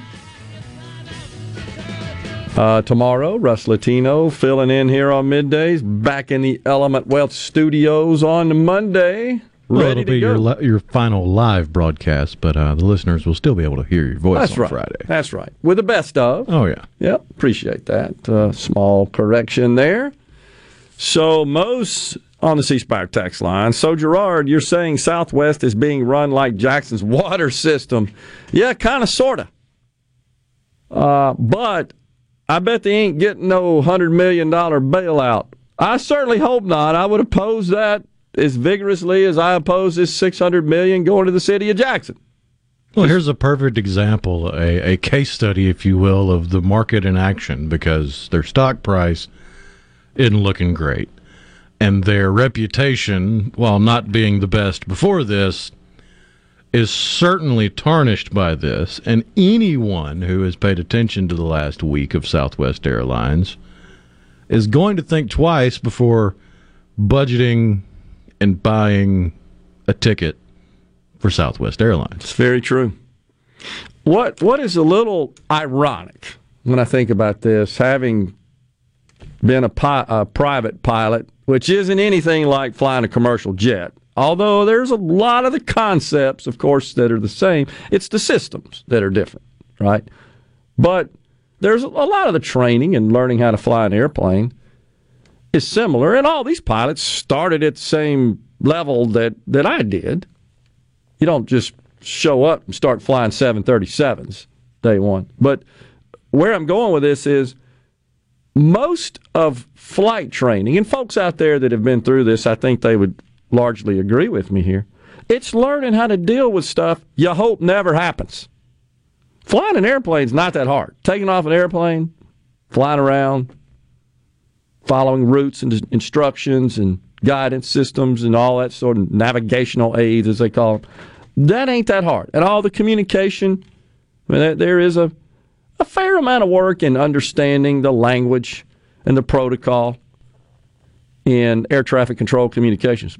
But none of that compares to the amount of time you spend practicing, preparing, and understanding how to respond to stuff you don't ever want to happen, like the engine goes out, fire on board, out of gas, stuff like that, right? Some sort of equipment failure. But think about how they ran the back office aspect of the company. Did not plan for those contingencies, for all those situations you hope never happens. That's what we do when we design these sophisticated IT systems. We spend more time trying to account for stuff we don't ever want to happen. If you truly want resilient systems and functional systems, same concept applies as it does to learning how to fly and pilot an airplane. I hope this never happens, but in case it does, I'm ready for it. I got a protocol. I got a checklist. Of course, flying an airplane is very checklist-oriented. Same is largely true when you build these IT systems, but they didn't apply that same principle in this case. Sure seems like it. I hate to see it, honestly. And I hope they get it fixed. And it does appear that the CEO and Pete Buttigieg are actually having a dialogue, like a regular dialogue, about their predicament. Why did it have to be Pete Buttigieg when this stuff is happening? I'm serious. Why did it have to be him? Because he likes trains. Oh, gosh. How much of that $600 million do you think is actually going to Jackson Water? I honestly don't know. There's a shortage of details. I don't see a lot of detail. I think it's just, hurry up, $600 million, stick it in there, sign here, pass it, get on an airplane, go home, right? That's kind of the way they run Washington. Yeah, a budget that was supposed to be done in September gets pushed to the last possible minute so that they can force all the pork in and hold feet to the fire for chairmanships and committee positions. Exactly what it is. Blame it on the weather. No, you didn't have to wait this late. So Schumer was imploring We got to get this done, got to go home. And he wasn't the only one. So was McConnell. And then he takes victory laps. We got everything we wanted here. It's a victory. Oh, my gosh. How can you celebrate a $1.2 trillion deficit? How can you celebrate that? How can you, with a straight face, be happy about that?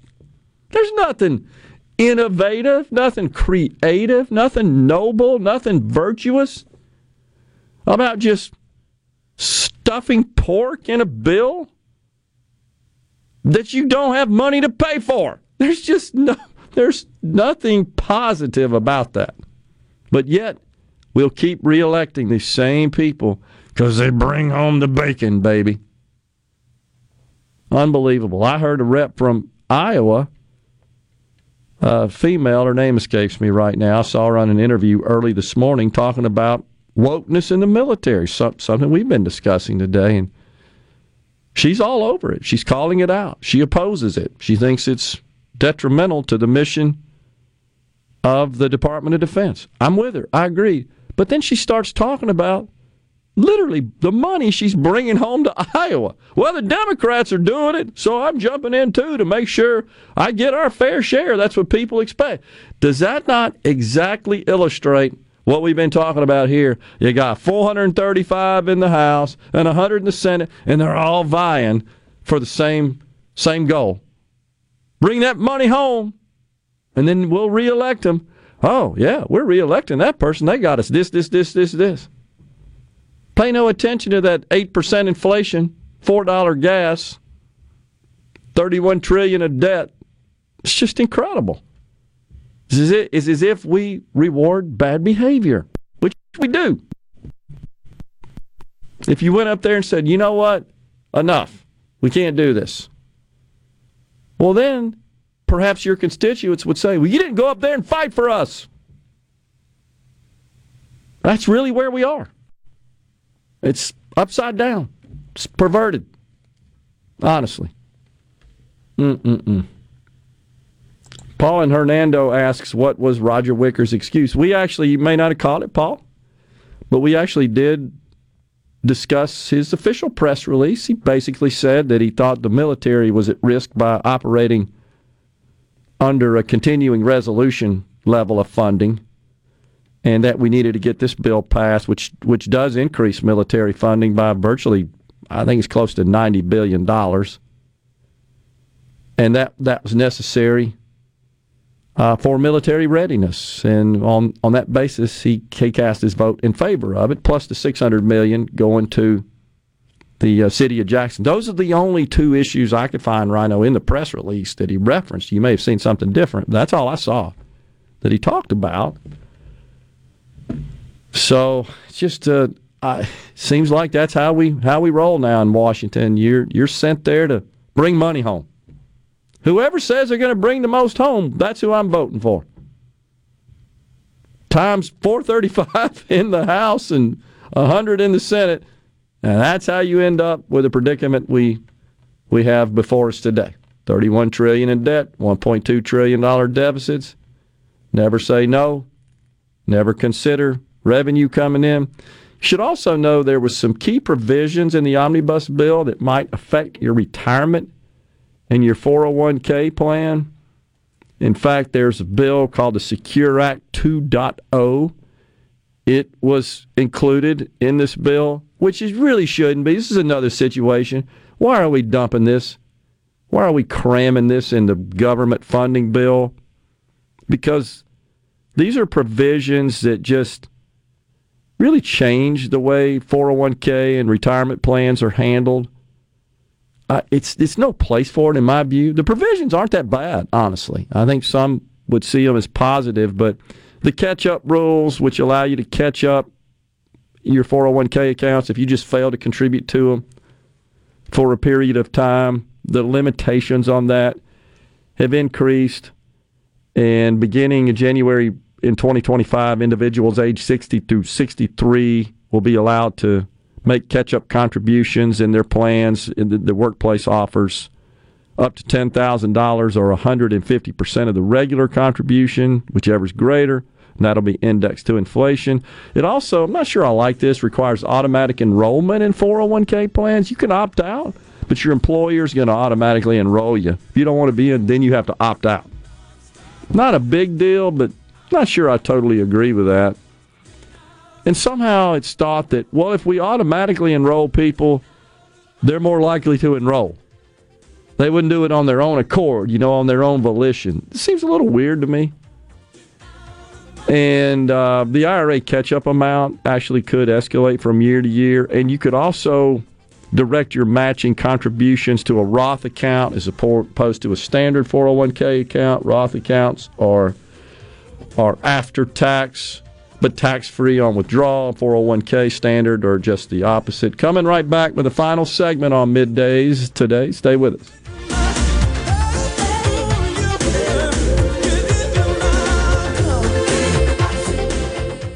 Mississippi.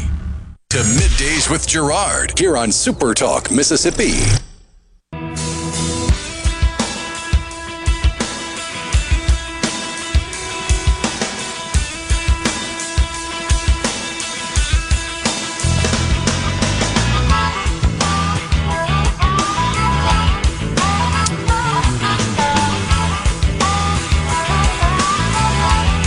Back with you on Middays, final segment on this Hump Day. Russ Latino in the chair tomorrow, the best of on Friday, and then we're back in the Element Wealth Studios on Monday, getting all set and ready for the legislature to convene. They're rolling into Jackson. Not sure if they're going to have running water and bathrooms, however. Not sure about that. Jeff in Forest County says, how do you think we got Ingalls Shipbuilding for Mississippi instead of South Carolina? It was horse trading. Comparing the negotiation, if you will, on the location of a shipbuilding facility to signing on to a massive amount of pork and a spending bill that's $200 billion more than the prior year, which includes $90 billion more for defense, I think is an apples and oranges comparison. I get there may be some horse trading on location of appropriately funded investments, such as shipbuilding facilities. But when you start looking at just signing off on every single time on significant increases in spending, both domestic, non-military spending in these discretionary spending bills, and doing that without following regular order just so that you can get your pet projects in there and get an increase of the Republicans in military spending so the Democrats can get their holy grail of programs.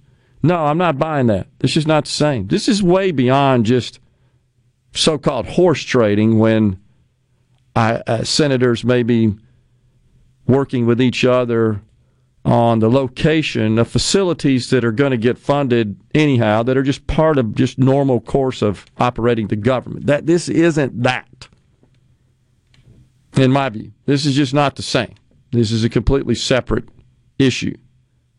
You're not, if you're horse trading that, hey, we're going to get more money for military aircraft, I'll give you a few million for an LGBTQIA museum. No, that's not horse trading. I don't see that.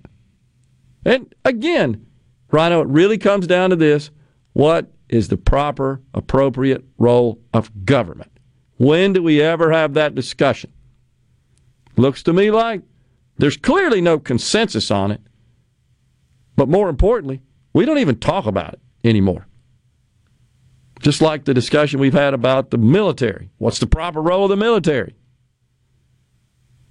Is it to shove all this CRT and diversity, equity, and inclusion narrative and force members of our armed forces to participate in all these various exercises and seminars and modules and training sessions, as they call them, to appreciate just how systemically racist the country is? That doesn't make any sense to me as a goal for our military. Also, Jerry in Waynesboro sent something about Social Security, and I read the article, Jerry, and honestly, it's wrong. It's basically the article that Jerry says Social Security benefit cuts of 23% are coming. That would be if Social Security ran out of money. Yeah, and it's headed in that direction, and this would be, by the way, in 2033. And the CBO basically published a report not so long ago where they sort of pulled forward the time at which the Social Security Trust Fund runs out of money. We've talked about that exhaustively on this program. No, nobody talks about it in Congress. The couple that do just get excoriated that they even bring it up. And then Joe Biden runs around, as do the Democrat candidates. The Republicans want to take away your Social Security and Medicare, rather than telling the truth, which is, no, somebody finally had the spine to speak up and say, hey, this thing's going broke. We got to do something. And it's real simple. You either got to have more coming in or less going out, or a combination of the two. And nobody wants to talk about it. Just keep kicking that can down the road. What this article that Jerry sent, what it does point out is that and it is true, by passing this $1.7 trillion omnibus bill, I do believe that exacerbates inflation, that it fuels it. And when you're fueling inflation, you're obviously making your future Social Security benefits worth less, which then triggers the Social Security cost of living increases, which just adds to the debt and the deficit. What a never-ending dumb spiral it is when you think about it. But we're out of time here for today. We appreciate you joining us so much, and I appreciate you guys for being part of our audience and making the year the successful one that I hope you think it was. Our last broadcast, certainly for me, live today, back in the chair on Monday, as we've said. Russ Latino in tomorrow. Guest hosting, best of middays on Friday. Once again, thanks a lot. Stay safe. Have a happy, healthy, prosperous New Year, everyone. God bless.